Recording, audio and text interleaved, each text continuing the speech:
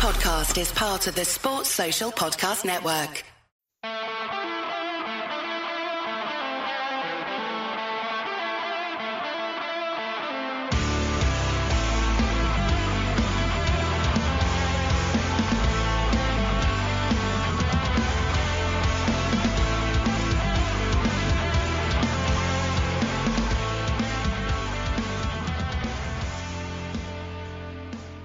What's good, boys and girls? Two for It podcast on Tuesday, March the 22nd, brought to you by EPLindex.com and our presenting sponsor, Liberty Shield.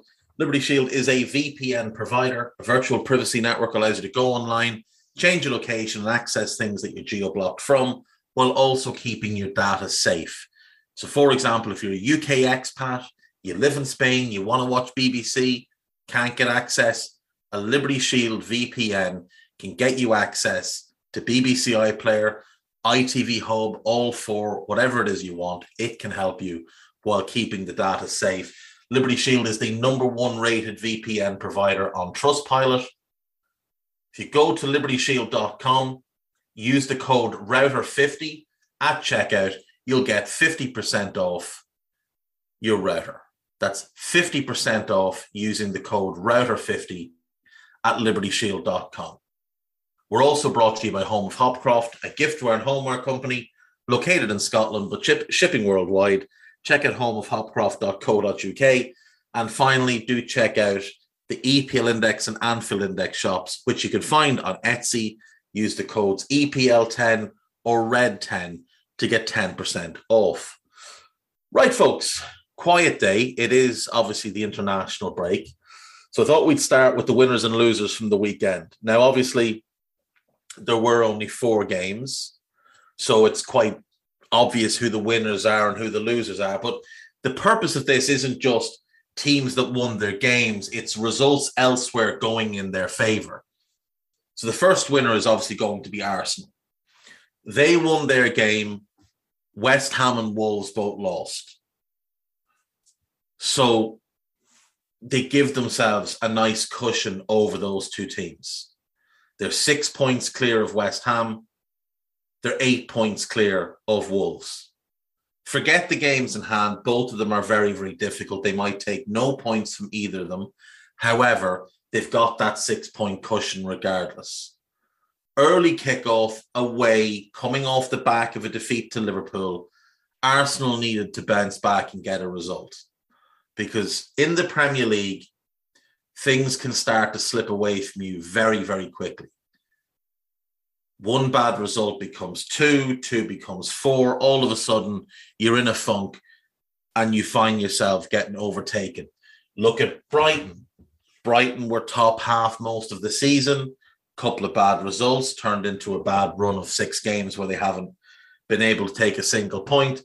And now they find themselves in 13th, only 2 points behind Newcastle, who, while Brighton were in the top half, Newcastle found themselves bottom of the table or 19th place. So that shows you how quick this league can change. So for Arsenal to go to Villa Park, to play very well, especially that first 50 minutes or so, big, big winners from the weekend. Second winner, Tottenham Hotspur. All the same things as Arsenal, except not only did they win their game, they won their game against a rival for 4th place, beating West Ham. Spurs, as we know, have been infuriating this season. Started really well, won 3 games in a row, then it all fell apart. They sack Nuno, they bring in Conte. They turn things around, they climb the table. They get themselves in a situation where 4th looks like it's theirs to lose. They're a couple of points out of it. They've got a bunch of games in hand, and then they lose those games in hand. And that's what I've just mentioned with Arsenal having games in hand. Don't count points that you don't have. I've been guilty of that with Spurs this year, but now they seem to have rectified things. They've won 4 of their last 5, and this was a big win, and not just that, a big performance. This was a statement performance. West Ham are a very good team. Now, admittedly, they looked exhausted coming off the Sevilla game in the week where they had to play extra time. There was a lot of emotion involved in the game. But Spurs put on a really good performance. They dominated West Ham, played them off the park in spells. And in truth, The scoreline flattered West Ham. 3-1 flattered West Ham. That could have been 5 very easily. And nobody could really have questioned it. And again, as with Arsenal, you give yourself a bit of a cushion. Now, theirs is only 3 points to West Ham, 5 to Wolves. Again, they do have a game in hand, but that game in hand is Arsenal. Again, they keep themselves close to Arsenal. There's only 3 points between the two sides. There's that game to come at the Tottenham Stadium between the two teams, which if Tottenham were to win, let's just say 2-0, all of a sudden, they're now above Arsenal in the Premier League, level in points, but a better goal difference. And that could be crucial. Now, Tottenham have a slightly easier run-in than Arsenal, but that game between the two sides is going to be massive. Spurs can't afford to lose that game. A draw wouldn't be the end of the world, but you are looking for the win. That win can massively swing things. So for Spurs, the mission right now has just got to be keep pace with the Gunners. Admittedly, Arsenal have played a game less, but it's away to Chelsea. So you'll bank on Chelsea to beat Arsenal at home. Better team, better manager, proven winners. A team that knows how to go and win those games of football. Arsenal don't know how to win those games of football. So let's say Arsenal take no points from that game. Let's say Spurs beat Arsenal at home. Now all Spurs need to do is match Arsenal the rest of the way. And their goal difference will give them the advantage. They don't need to play catch-up anymore. They just need to go and focus on winning games. And if push comes to shove, I will back Antonio Conte, Harry Kane, Heung-min Son, players and a manager I've seen be successful before, players at Spurs who've gotten top 4 before, who know what it takes, a manager who knows what it takes to win in every circumstance, over a manager who doesn't, and a bunch of players who don't.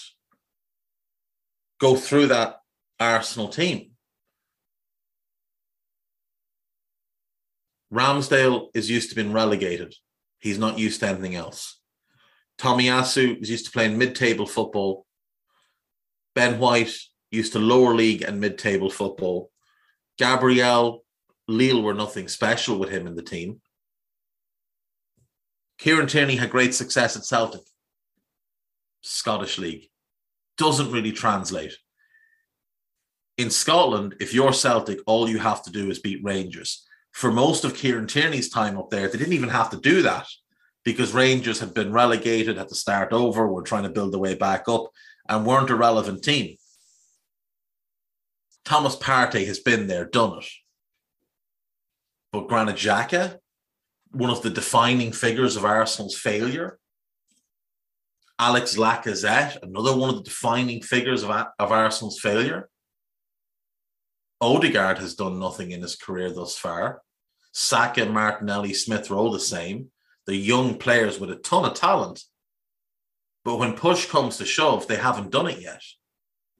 The majority of that Arsenal team have never played in a truly meaningful game of football yet. And by that, what I mean is a game with huge stakes, a game that could define the next couple of years of your club. They haven't played Champions League football. They haven't played a game with Champions League on the line. So how will they cope with the pressure?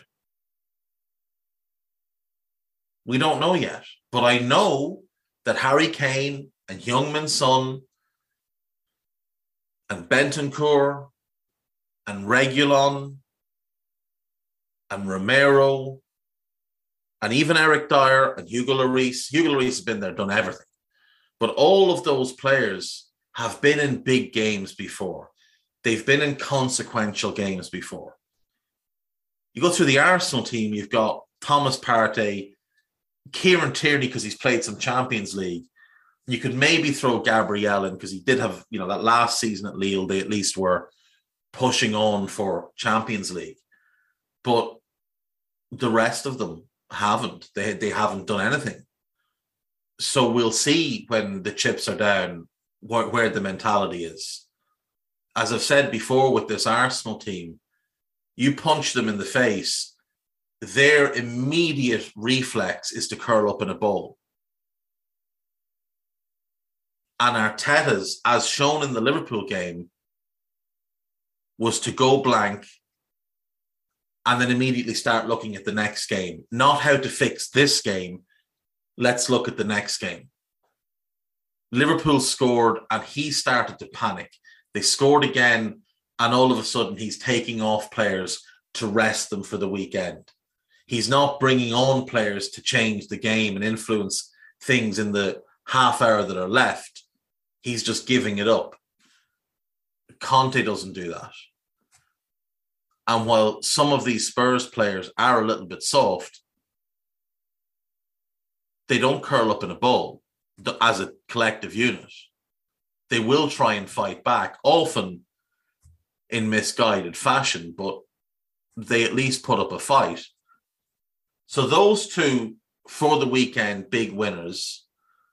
And those two may well now start to separate themselves from the chasing pack. United are still in that mix, but they're so infuriating that you just don't know what you're going to get with United from one week to the other. They beat Spurs quite recently, but they drew at home with Watford.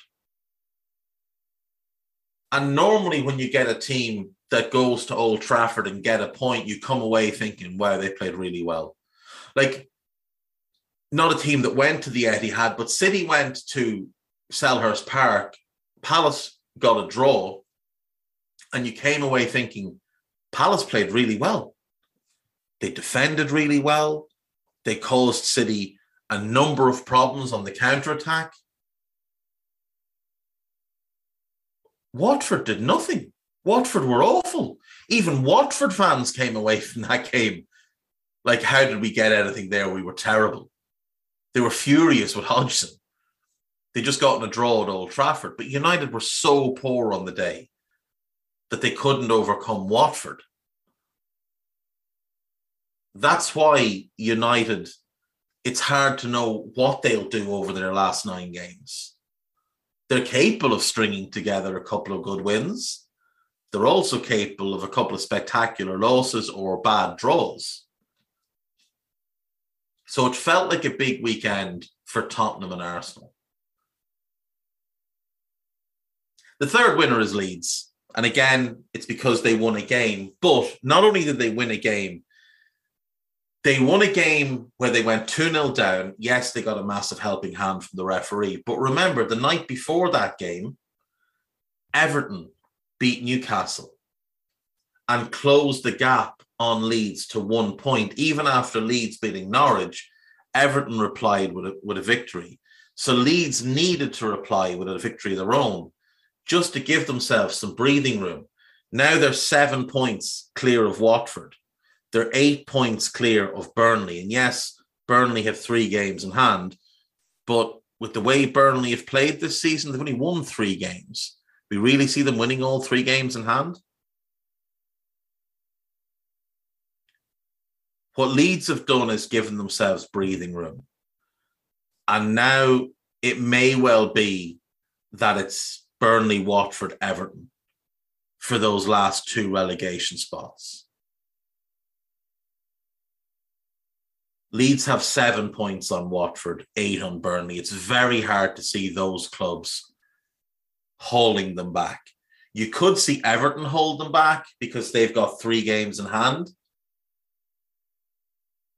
But if you finish 17th, you still stay in the division. You don't need to worry about going down. 17th is fine. Leeds would take 17th if offered it now. So would Everton, so would Watford, so would Burnley. The only people that care whether you finish 14th or 17th, if you're in that group, say below Brighton, Newcastle, Brentford, Leeds, Everton, Watford, Burnley, and Norwich, the only people who care where you finish between 14th and 17th are the financial directors, because each place is worth about 2 million quid. But the players don't care. the owners will care a bit, but their preeminent thought is just stay in the division. Same for the managers. Just stay in the division. Keep me in a job. Stay in the division. Let's get into the summer and try and fix this then. So for Leeds to win back-to-back games gives them a confidence boost. They also had Phillips back on the bench. That'll be massive coming back out of the international break to have certainly the most important player. I think Rafinha is probably their best player, but Phillips is number 2 there. But he's their most important player, utterly key to their defensive system and hugely important with his passing and his ability to drive the team forward when they have the ball. He's also the one guy in that team that'll pick a fight. He's the one guy in that team that if the game gets really nasty, he will stand up. Now, look, there's others that will follow him into that scrap. Liam Cooper wouldn't be afraid. I don't think Luke Ayling would. I think Stuart Dallas, Matthias Glish, those type of guys, they'll follow Cooper into a fight, but they won't start the fight. Cooper will go and start the fight. Cooper's the one that will take things to somebody else.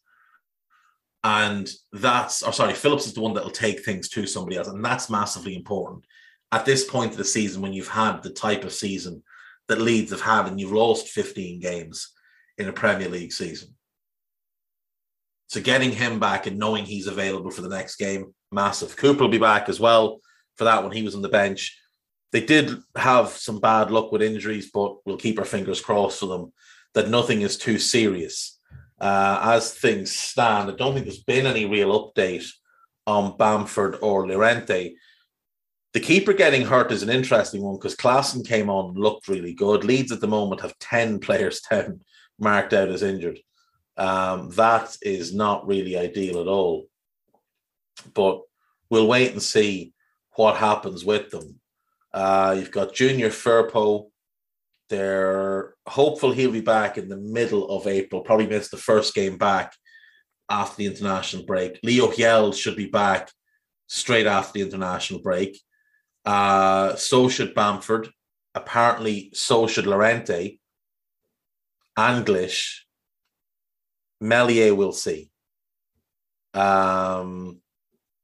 Shackleton and Bate will be fit. Tyler Roberts is done for the season. And then Rafinha, I think he's got COVID. So he should be back. So they may well get close to everybody back for their next game. And then by the following game, the only one that will be out will be Tyler Roberts. Now, knowing Leeds, look, they'll pick up an injury somewhere else. But I do think they come out of the weekend as big winners, even with these injuries, especially if these return timetables turn out to be accurate. If Bamford and Llorente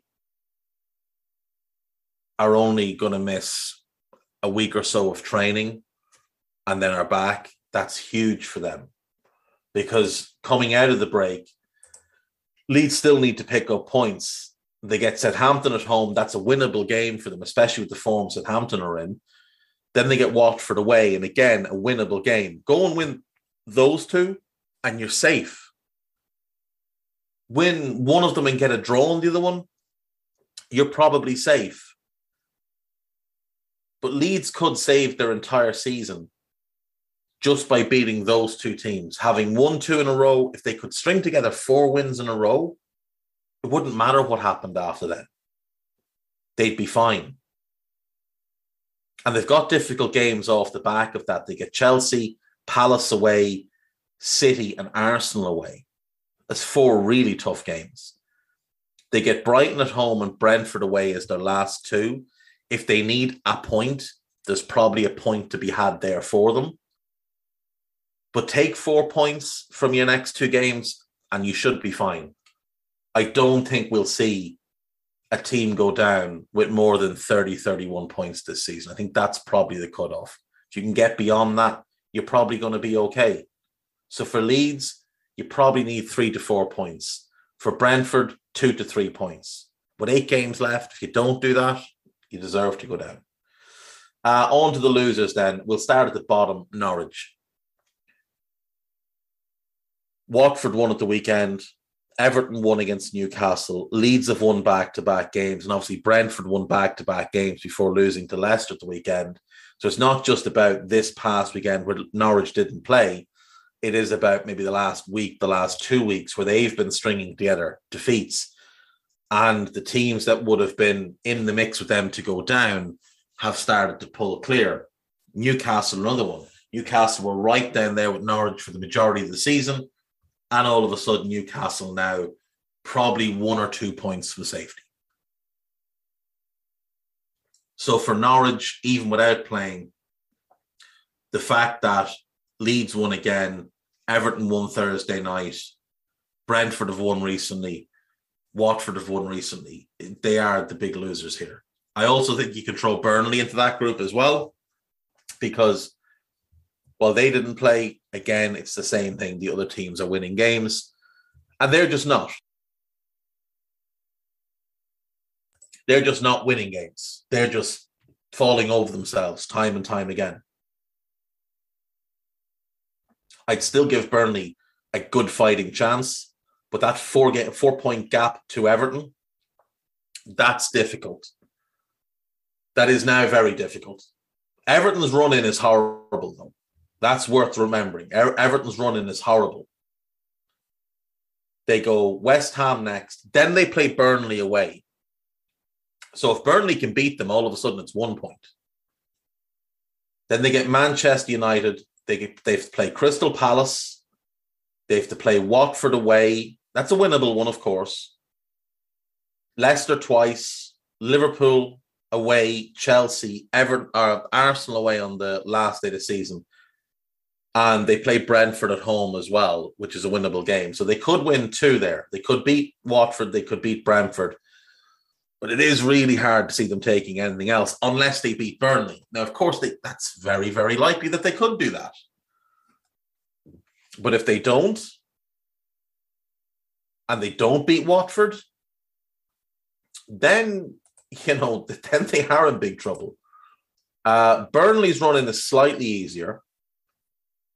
They have City next. That's really tough. Just write that down as a defeat. But then they get Burnley. Then they get Everton. Then they get Norwich away. That's a winnable game. West Ham away. Southampton at home is a game they could maybe take something from. Wolves at home. Watford away. Villa at home. Spurs away. Newcastle at home on the final day. So if we're being generous, let's say Burnley take 4 points from the Norwich and Watford games. They beat Newcastle final day. Maybe they get a point at home to Southampton. There's 8 points, which would bring Burnley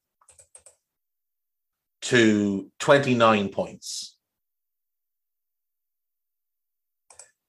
Everton, let's say they beat Watford. No, let's say they draw with Watford and beat Brentford. That puts them on 29 points. It's difficult to see Everton getting points anywhere else. Now it's on that Burnley game. That is season defining. That's the game that defines it for both teams. And in all likelihood, Burnley will have a better goal difference. So a draw might suit Burnley. I still have Everton going down. They're getting all the help they can possibly get from referees. Has anyone seen the updated VAR table and how many decisions have gone their way? But I still think Everton will go down. I still think it's Norwich, Watford, Everton. And maybe I'm putting too much faith in Dyche, but the running is easier. They get Everton at home. And having Newcastle at home on the final day of the season, when Newcastle in all likelihood will be on the beach, I think that matters. Whereas Everton have to go to Arsenal. and Arsenal will probably need 3 points in the battle for top four, unless things go for them or against them between now and then, and they're already secure in fourth. Arsenal will need those 3 points. And I did have a bizarre dream at some point last night. I don't know what else happened, but I know that it flashed up on a TV. Arsenal 7, Everton 1. Couldn't tell you any more than that. Probably shouldn't even tell you that, but that's what was part of my dream last night. Arsenal 7, Everton 1. Imagine if they lost 7-1, that took them down. If that burned the club to the ground, liquidate all the assets, let's all throw our support behind Tranmere's rise to the Premier League. Second loser, then you've got to go Wolves, losing to a bad Leeds team and thus losing ground on Tottenham and Arsenal when we all expected them to win that game and keep pace. A win there would have put them in 7th place. They would have been only 5 points behind Arsenal, only 2 behind Tottenham, 1 behind United. It's such a big blow for them. And now they're going to lose Jimenez for the next game. And is he getting 2 games? Because that's the second red card of the season. I don't know if that's the case, but either way, to lose Jimenez now for an upcoming game is massive. Doesn't really need to be any more said. They lost at home to Leeds. That is a big, big blow. And the final loser then is obviously West Ham, because, again, you lost a game to one of your top 4 rivals. Now, for them, there's still a path into the Champions League through the Europa League. And we're at the point with the Europa League where, you start to really take stock of who's left. And I don't know that West Ham would necessarily be scared of any of them. Leipzig are very good. West Ham won't be scared of them. Atalanta are very good. West Ham won't be scared of them. Lyon are very good. Well, no, Lyon aren't very good. Lyon are good. They're very talented. West Ham won't be scared of them. They won't be scared of Braga. They won't be scared of Rangers. They wouldn't be scared of Eintracht Frankfurt. They might be a little bit scared of Barcelona, but most of that is on the legacy of Barcelona as a football club, not on what they are now, though I'm going to come to it in a few minutes. They did have a great result at the weekend, a great performance. But West Ham can look at that and think, we can win this competition. We can win this competition. Now, I would say, if I was a West Ham fan, I would say that the way the draw has worked out has worked in their favour. So,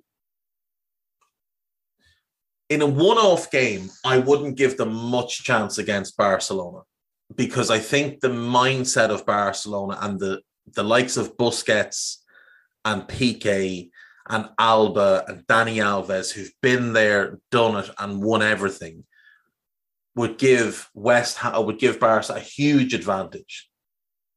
But in a 2-legged game, I think West Ham could beat Barcelona. I think they'll beat Lyon. I think Barca will beat Eintracht. And that gives us West Ham versus Barca in a 2-legged semi-final. I think they can beat them. I'm not saying they will beat them. I think they can beat them. On the other side, you get Braga, Rangers.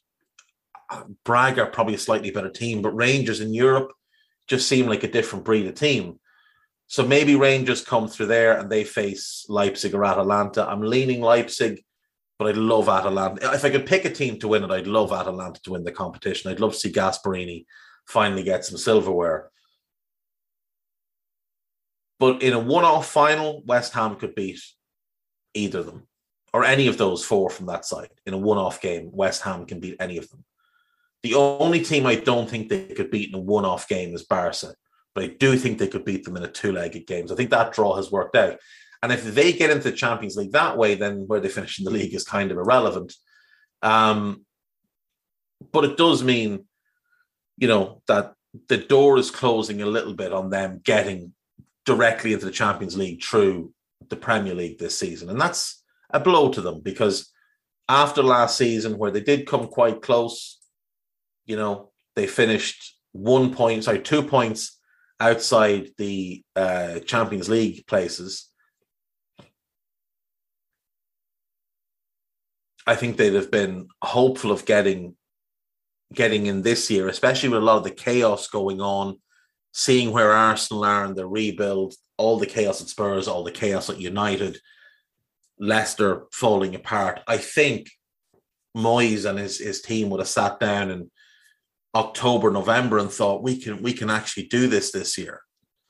But they've just slipped up at the wrong times in certain years. They got a blow yesterday. It's been reported that Jarrod Bowen could be out for a bit longer than expected, and that he might miss both games against Lyon, which initially they reported no real damage to the foot. It looks like it is a broken bone.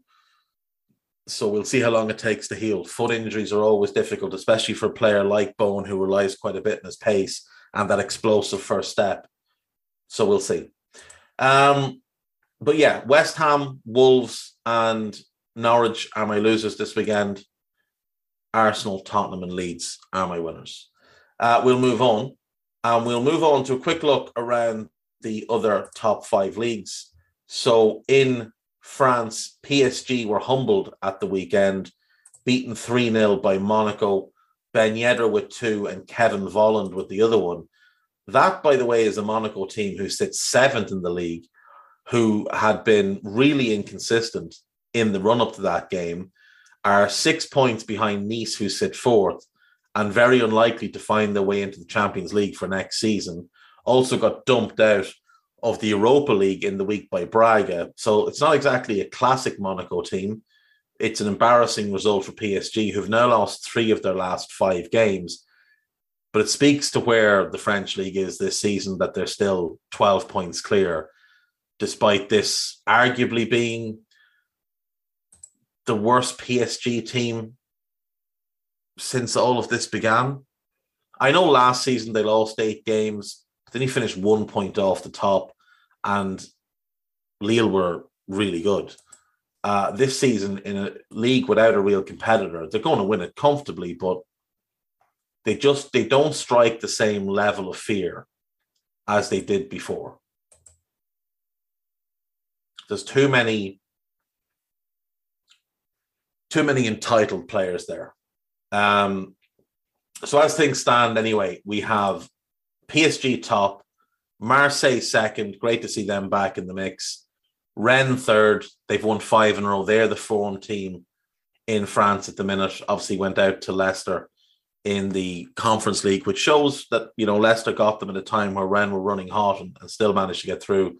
And then Nice in 4th. Nice had been looking like a good bet for second, but they've dropped points in 3 of their last 4 and seem to just have hit a little bit of a rough patch. Strasbourg 5th, but only 1 win in the last 5 for them. No defeats though, so that's decent. Lille have climbed. They were mid-table a couple of weeks ago. Now they're 6th, finding a bit of a groove.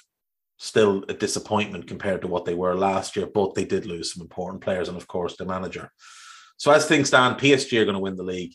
Marseille, Rennes and Nice look like they'll fill out the top 4. Bordeaux looks certain to go down. Metz looks certain to join them. And then you've got Saint-Etienne, Clermont and Lorient as the next 3, one of them set to go down. Moving to the Bundesliga, Bayern are, of course, they're 6 points clear. Even though they've had some stumbles recently, they got beaten by Bochum. They've drawn 2 of the last 3, but they're still 6 points clear of Borussia Dortmund. Dortmund are a further 9 points clear of Leverkusen. Leverkusen have had some horrendous luck with injuries. Horrendous luck. Patrick Schick was having the season of his career. He got hurt. Florian Wirtz was making those who weren't aware of him very much aware of him, and he tore his ACL. In 4th place, we've got Leipzig. They've bounced back from a dreadful start of the season. Obviously, Jesse Marsch got sacked. They sit in 4th, level on points with Freiburg, who've had a brilliant season. And it would be a real shame to see them miss out, because I'd love to see Freiburg in the Champions League. They're just a great club, brilliantly run. They've got a long-term manager who just continues to turn down bigger and better opportunities because he's so loyal. So they're level on points. Hoffenheim 1 point behind. You'd imagine Dortmund should be safe. Dortmund should be safe in second. Leverkusen should be okay, but without Schick and Wirtz, maybe they start to really wobble, and maybe Leipzig, Freiburg, and Hoffenheim could all jump them. But it looks like it'll be 2 from that 4. Leverkusen, Leipzig, Freiburg, Hoffenheim. I really want Freiburg to get in. At the bottom, Greuther Fürth are nailed to the bottom, 15 points, 10 behind Arminia Bielefeld. So it looks like Greuther will go down, and then it is probably 2 from 4. It is Arminia, Hertha, Augsburg, and Stuttgart. Stuttgart have pulled themselves out of the mire recently, 8 points in the last 5 games after 18 from the previous 22. Is it 2 down and 1 into the playoff? I think that's the way they work it in the Bundesliga. I could be wrong. It could be 1 down and 1 into the playoff. If it's only 1 down and 1 into the playoff, then at the minute it looks like Arminia Bielefeld will be the team in the playoff. Hertha Berlin, though, I mean, all the money they've spent over the last few years, and they remain a train wreck. There's no excuse for it at all anymore. Moving to Spain, and Real Madrid stay top of La Liga, 9 points clear of Sevilla. Barcelona 3 points behind Sevilla. Barca have won 5 in a row, whereas Sevilla have only won 1 of their last 5 with 4 draws. So Barca really making a push under Xavi. Great win at the weekend, obviously destroyed Real Madrid 4-0 at the Bernabeu. I will say Real had no real interest in this game, and there's a reason they lined up with a 4-2-4 and no striker at all. But Barca took advantage and were brilliant. And Ousmane Dembele finally, after what's now 5 years at Barcelona, is beginning to show the form that led them to buy him. This is Dortmund Ousmane Dembele. And unfortunately for Barca, he's doing this as he's about to become a free agent in the summer. Now, you wonder if that's what's driving him, the fact that he is about to become a free agent, the fact that he's looking for a massive contract somewhere else. But when he plays like that, he is truly special. And it reminds you of why when he was at Dortmund, having moved from Rennes, and Mbappe was making, his real announcement at Monaco, these were the 2 top players in the world. And these were the 2 guys that were tagged as they're going to be the next Cristiano and Messi. The Ballon d'Or for a decade will be these 2 kids, and no one else is going to have a look in. Now, Mbappe has elevated himself well above Dembele, but when you see Dembele playing the way he has since January, you're reminded that from a talent point of view, he's probably the more talented of the pair. He doesn't have Mbappe's mindset or work ethic, but from a talent point of view, he is spectacular. A little bit like Neymar, who's the man he was bought to replace. Atletico Madrid are 4th, level on points with Barca. Barca have a game in hand. That game in hand, I believe, is against Rayo Vallecano. It is. So you'd expect Barca to win that one fairly comfortably. That will put them level on points with Sevilla, but with a better goal difference. So Barca could end up 2nd in the league this year, which would be a remarkable turnaround considering how awful they were earlier this season. Going down Levante, probably Alaves, and then I would guess one of Mallorca, Cadiz, Granada, and Getafe. Probably one of Mallorca and Cadiz. I'd like Mallorca to stay up, but they've lost 5 in a row, and they're not doing themselves any favour. There's a lot of talented players there, but maybe a lack of maturity in the squad. On to Serie A, and AC Milan now have a 3-point lead at the top of the table from Napoli. Inter have chosen this time of the year to have a stumble. Only 1 win in their last 5, 3 defeats, 3 draws, 1 defeat. Drop some bad points. I mean, they should have beaten Fiorentina. They didn't. They should have beaten Torino. They didn't. They should have beaten Genoa. They didn't. These are not good teams. These are teams that Inter should be beating. Fiorentina are 8th, Torino are 11th, Genoa are 19th. It really isn't good. But it should lead us to a really good title race over the next 8 games. Now, Inter have a game in hand, but they're 6 behind Napoli and only 1 ahead of Juve. Now, I don't think Juve can catch Milan. I think that 7-point gap will be too much, but they could get second, which, again, considering how poor they've been most of the season, would be a fair achievement. 8 points between Juve and Atalanta. Atalanta have a game in hand, but I don't think they'll be able to close that gap. Mourinho's Roma level on points with Atalanta. At the bottom, Salernitana, pack your bags, you're heading back to Serie B. And then it's going to be 2 from Genoa, Venezia, and Cagliari. Barring a late season collapse by Sampdoria or Spezia, it's going to be 2 from that 3. Genoa have turned their season around a bit, unbeaten in 5, but only 1 win in those 5. But it has dragged them back into contention because they've been diabolical this season. They've only won 2 games all year. 2 games all year. This is the dross that I've aligned myself with. And it's all Packie Bonner's fault. Bonner, David O'Leary, and the 1990 Ireland team beating Romania on penalties in Genoa Stadium. I love the stadium. Then Liverpool played Genoa in, I think, the UEFA Cup. They had Scaravi up front. They had Branco at right back, a left back rather, the fella who ended up at Middlesbrough years later with the rocket launcher of a left foot. Was part of that Brazil team that won a World Cup in '94. Love the jerseys. Just decided then and there, that's my Italian team. That's who I'll keep an eye on. There's been no success and lots of heartache. And now, heartache's a bit harsh, but a bit strong, but a lot of disappointment, shall we say. And now they're staring at relegation. So that's always nice. Werder Bremen, the Bundesliga team I align myself with, they got relegated last year. So why wouldn't Genoa get relegated this year just to double down? And yeah, that is how the top 5 leagues look out.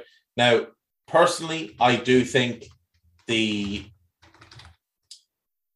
Portuguese Primeira Liga is actually a better league than the French league, largely just because it's more competitive. So in case you're wondering, Porto, 6 points clear at the top from Sporting, a further 6-point gap to Benfica. Those 3 are obviously on a level above everybody else. There's a 12-point gap from Benfica to Braga. And at the bottom, be sad. I think you would be if you were watching them play every week. They look like they'll go down. Morense and Tondela look like the others who will likely go down. Again, I'm not sure if it's 2 down or 3 down. I don't pay enough attention. But Porto look like they should be good value to win the title. They are 6 points clear, unbeaten through 27, 7 games left. Very hard to see that Sporting would close that gap. Sporting have had a lot of injuries this year. Goncalves, who was their best player last year in the title-winning season, has just had his season wrecked with injuries. But Ruben Amorim has still done a brilliant job. They've got the best defensive record. And they're second in the league, only 2 defeats. You can't really argue. They also won the League Cup. So Sporting continue to have some success. Benfica will be disappointed with their season as they were last year. They spent an awful lot of money not last summer, the summer before, brought in a bunch of big name, overpaid, experienced players. None of it's worked. They brought in George Jesus, who'd obviously been there before, has been all round, has had success everywhere. He came back. It didn't work. They sacked him before Christmas. There's upheaval in the boardroom. The former president, I believe, has been arrested for laundering money or shenanigans. Benfica is a disaster, but they're still going in the Champions League. So, they have that. We'll take a break. When we come back, we've got some news and we've got some gossip and we'll get out of here. See you in a few.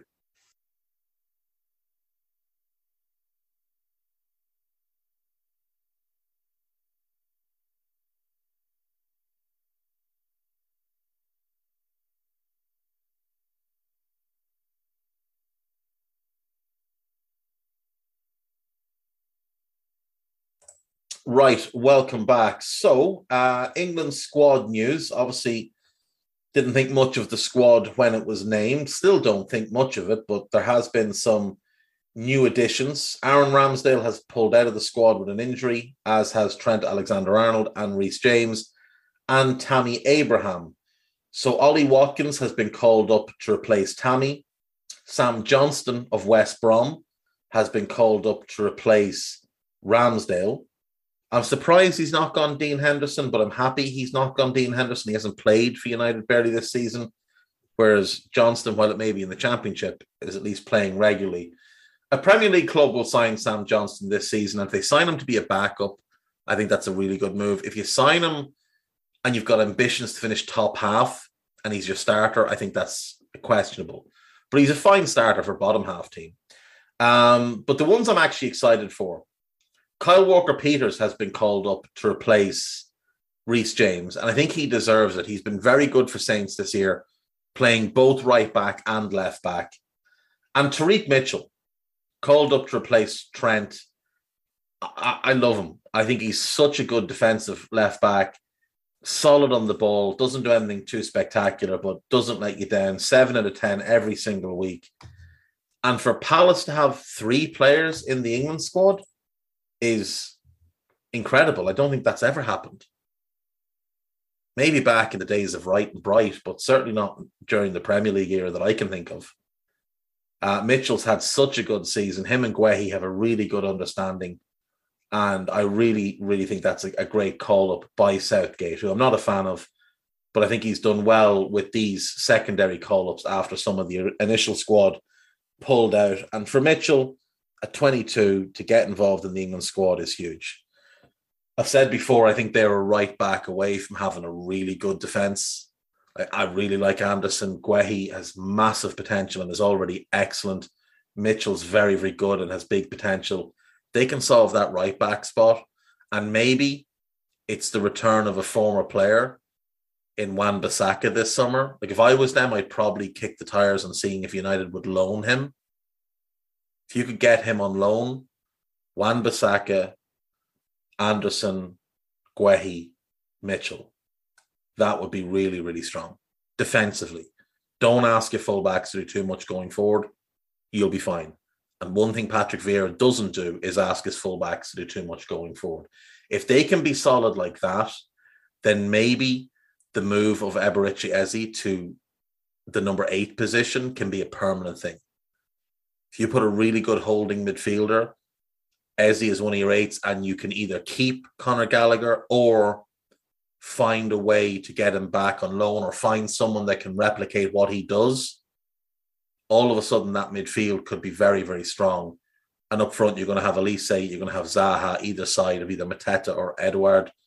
That's really good. I think Palace should be really excited about what their future is going to be. Now, look, they will get cherry-picked at some time. At some point, someone's going to come along and take Elise. Someone will take Eze if he gets back to pre-injury form. But in the short term, definitely something to enjoy. And that money can be reinvested in other big talents to fill those roles down the way. Speaking of left backs, like Tariq Mitchell, Brentford have announced a long-term contract for Rico Henry that will tie him to the club till 2026 with a club option for 2027. Henry's had a good season this year. And in his first season in the Premier League, I think he's shown that he belongs. He is a very, very talented player who I was very keen on Liverpool to sign a couple of years ago, either as a backup to Robertson or even before Robertson when he was back at Walsall. I thought he was someone they could buy to develop into that starting role. He went to Brentford. It took him a bit of time to settle. The first 3 years, he had a lot of injuries. But since then, he's just been outstanding. He was the best left back in the Championship for 2 straight years. He's come up into the Premier League and looks like he's been here for years. And at, was he 24 now, 25 in the summer? For him to commit his long-term future to Brentford's a big deal for the club. So fair play. We have a story here about Chris Sutton, who says Everton manager Frank Lampard may regret criticising his struggling squad and questioning their courage. And I think he's right. I mean, Lampard really, really went in on his group of players after the Palace game. He said, there's only so much you can keep trying to butter them up to give them their confidence. That's your job. That's your job. You know what else is your job? A tactical approach. That's also important. And you haven't shown anything in that realm yet. You know what else you're meant to do? Improve these players on the training ground. And again, you've shown no inclination to do that. We got loads of hype about this crack coaching group that Lampard had been putting together since leaving Chelsea. That's all turned out to be garbage. All of it's nonsense. They look absolutely clueless. The squad looks genuinely bereft of confidence and as if they're playing without any sort of instruction at all. Like, they've just been so poor under Lampard. They were bad under Benitez. I'm not sitting here saying they weren't, but they've been so poor under Lampard. At least under Benitez, you could see the rough outlines of what he wanted to do. It was just that he had so many injuries to deal with. Lampard's had some injuries to deal with, but the football has been absolutely diabolical. They were blessed in that game against Newcastle. And you look at their wins under him, and it's not like they've been pulling up trees. They've won, 2 league games? They beat a bad Leeds team and Newcastle. And regardless of the fact that Newcastle have turned things around and are in good form, they're still a bad team. You're not garbage for 20 games the way they were if you're not a bad team. So they've won 2 games against bad teams. They also beat Boreham Wood in the FA Cup and Brentford in the FA Cup. So 3 bad Premier League teams and a non-league team. That's what Lampard has done. Lost to Palace, lost to Wolves, lost to Spurs, lost to City, lost to Southampton, lost to Newcastle as well, I believe. Didn't they lose to Newcastle in his first game? I'm almost certain they did. So, what are we meant to be impressed by here with Lampard? You don't have any bad teams left to play this season. I think they'll go down. I said it earlier. I think they'll go down. A couple of interesting pieces on the BBC website just to draw your attention when you get a bit of free time later. It's a really good piece written by Jordan Elgott of Aaron Hickey, the Scottish teenager currently playing for Bologna. Came through at Hearts, had offers to go everywhere. Celtic, Villa, Bayern Munich, chose Bologna, and has really established himself there as one of the better young fullbacks in Europe. This kid is really, really talented.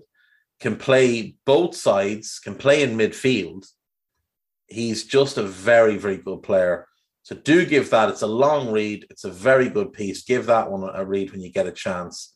There's also a piece which is very, very interesting, by Marcus Alves, Evangelicism and Brazil, the religious movement that spread through a national team. Give that one a read as well. It is fascinating.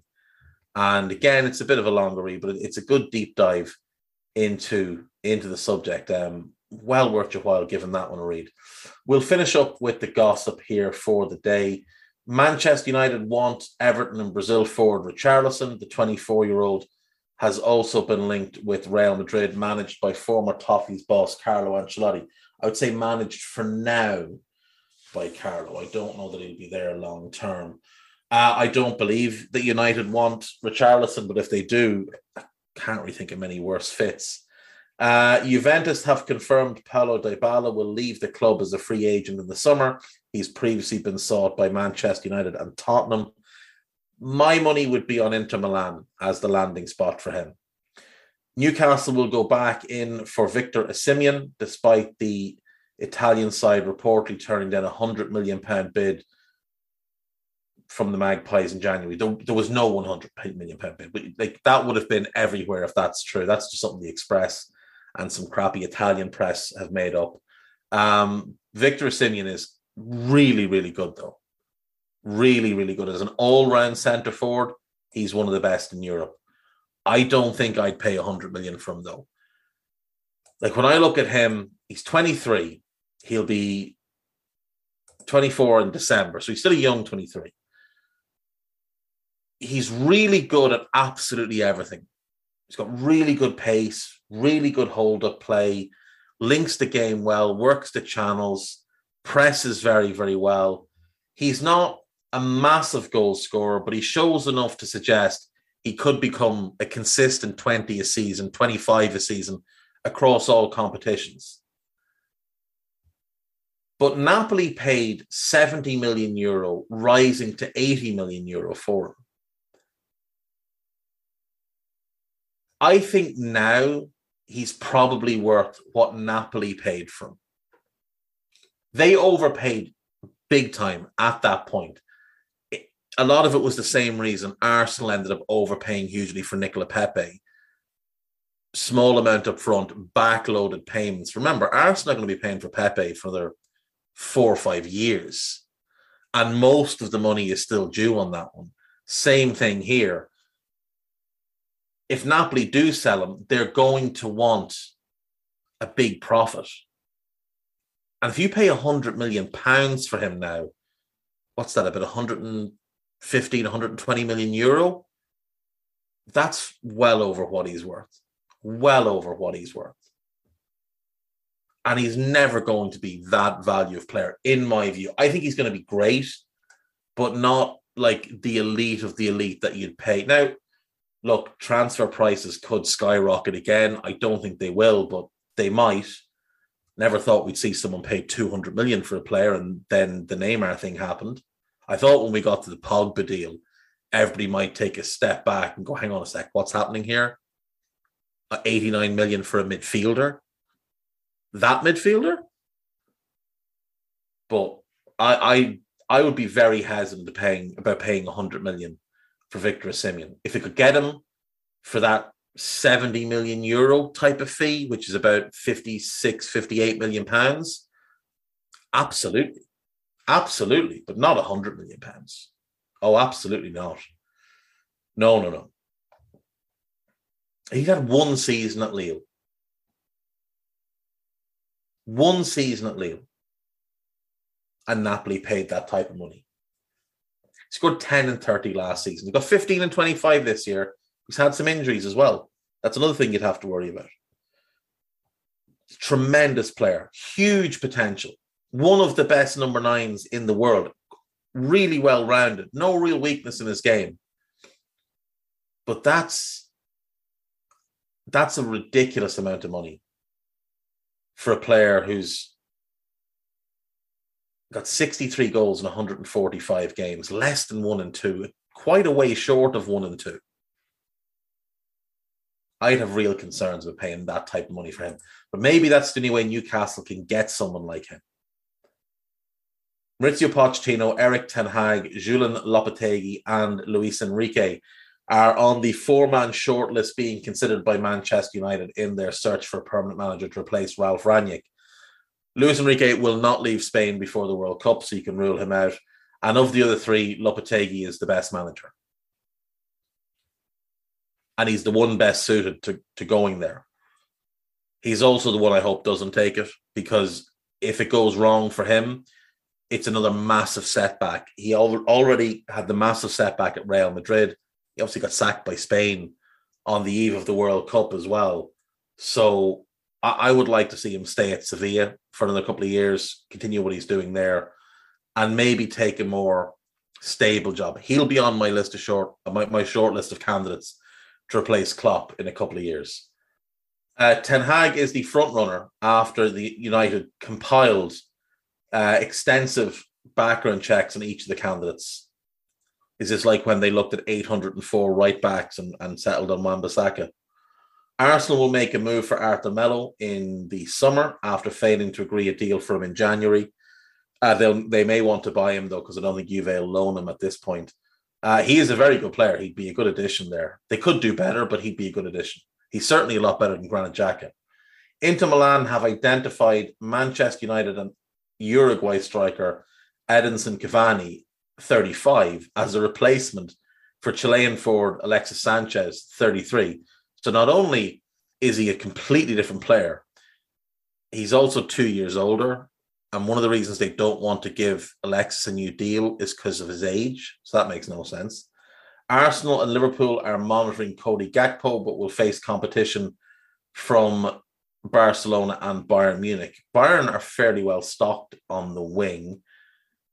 It could make sense for Arsenal if they do want to move Martinelli through the middle. And he would make sense for Liverpool if Mane leaves as the backup left winger to Luis Diaz. Manchester City are preparing a bid for Boavista's 21-year-old Ecuadorian central defender, Jackson Perozo. Very, very talented, not near ready to go play for Man City. Now, what would probably happen is he'll get loaned out through the City football group, but I'd rather see him stay in Portugal another couple of years and develop there, make a move to Sporting or Benfica or Porto and carry on his progression that way.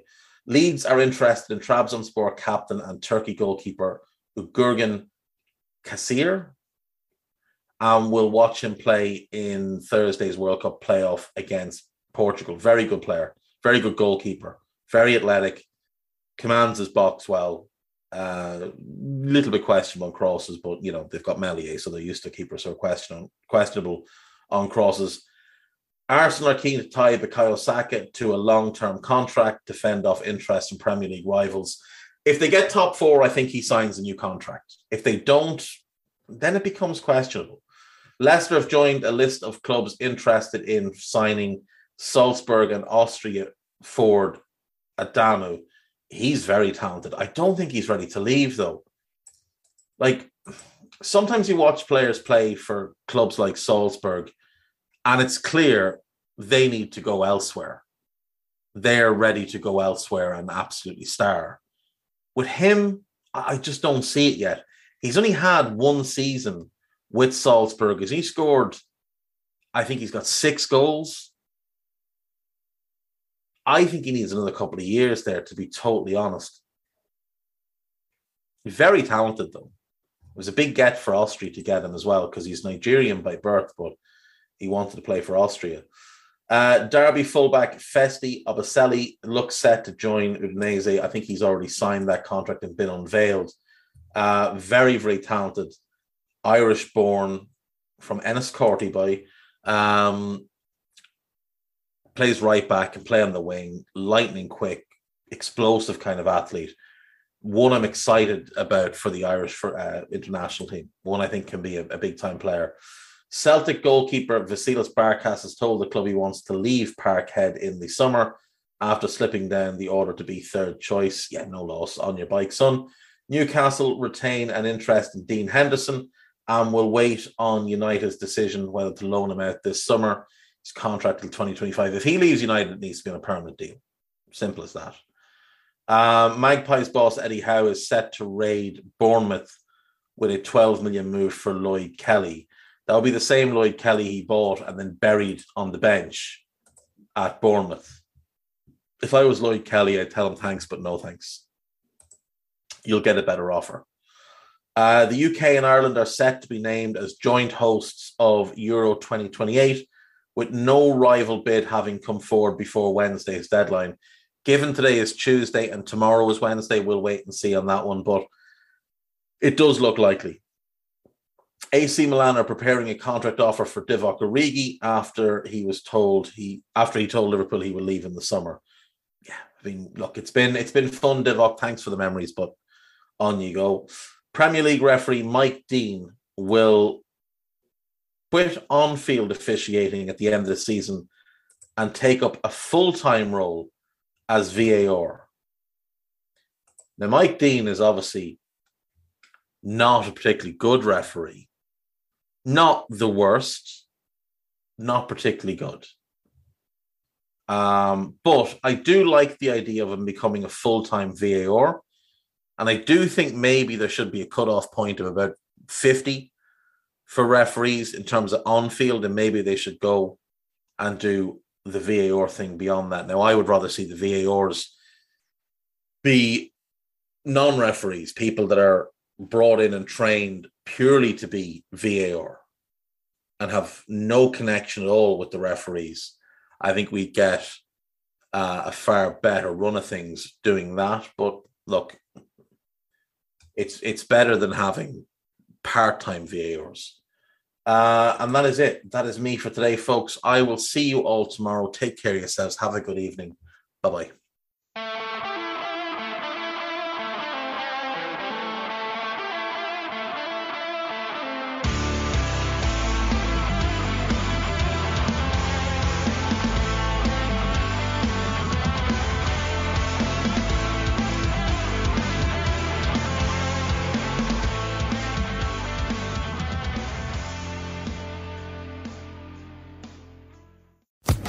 Social Podcast Network.